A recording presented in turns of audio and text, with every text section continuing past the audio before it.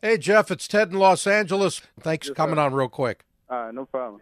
Absolutely. So, what's the feeling in the room right now, and your thoughts on Tua's situation? Because that's a real tough spot there.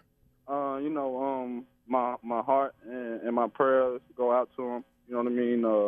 Obviously, that's a very sticky situation, and people seen what happened early on in the year with him, and to hit out again, that can be scary not only for him but his family. So we just send prayers up every day. It's definitely a tragedy and devastated because he's a good, genuine person.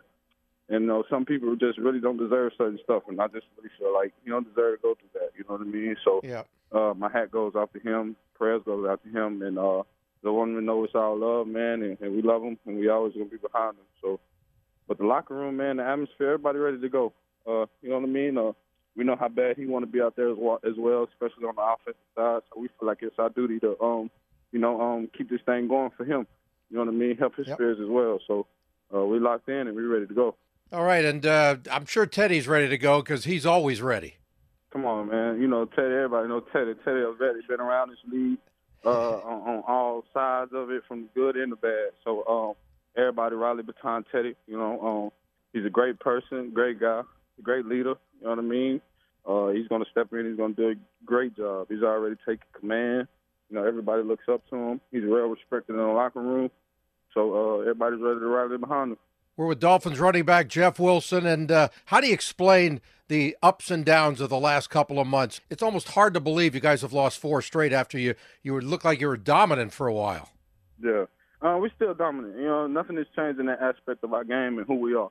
You know what I mean? It ain't like we going into games and getting beat by 20, 30 points or just being outplayed. If you go look at the tape and check it out, half of the reasons or most of the reason we lost is because self-inflicted wounds. So, and at this time of the season, you know what I mean? That's what separates you from being a playoff team and or a team that sit on the couch, and watch. Yeah. You know what I mean? So we know what we have to do. We know we have to hone into a time ticket. So it's time out for next time or we did that. It's time to put it together and it's time to go to work, and that's what we're ready to do. And last thing, you guys are in a great spot to make the playoffs, and that's all that matters. Got to get in the dance.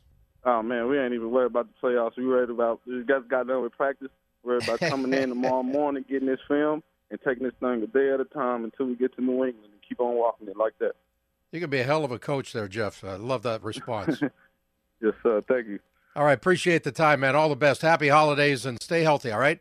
All right, you too, boss. Have a blessed one.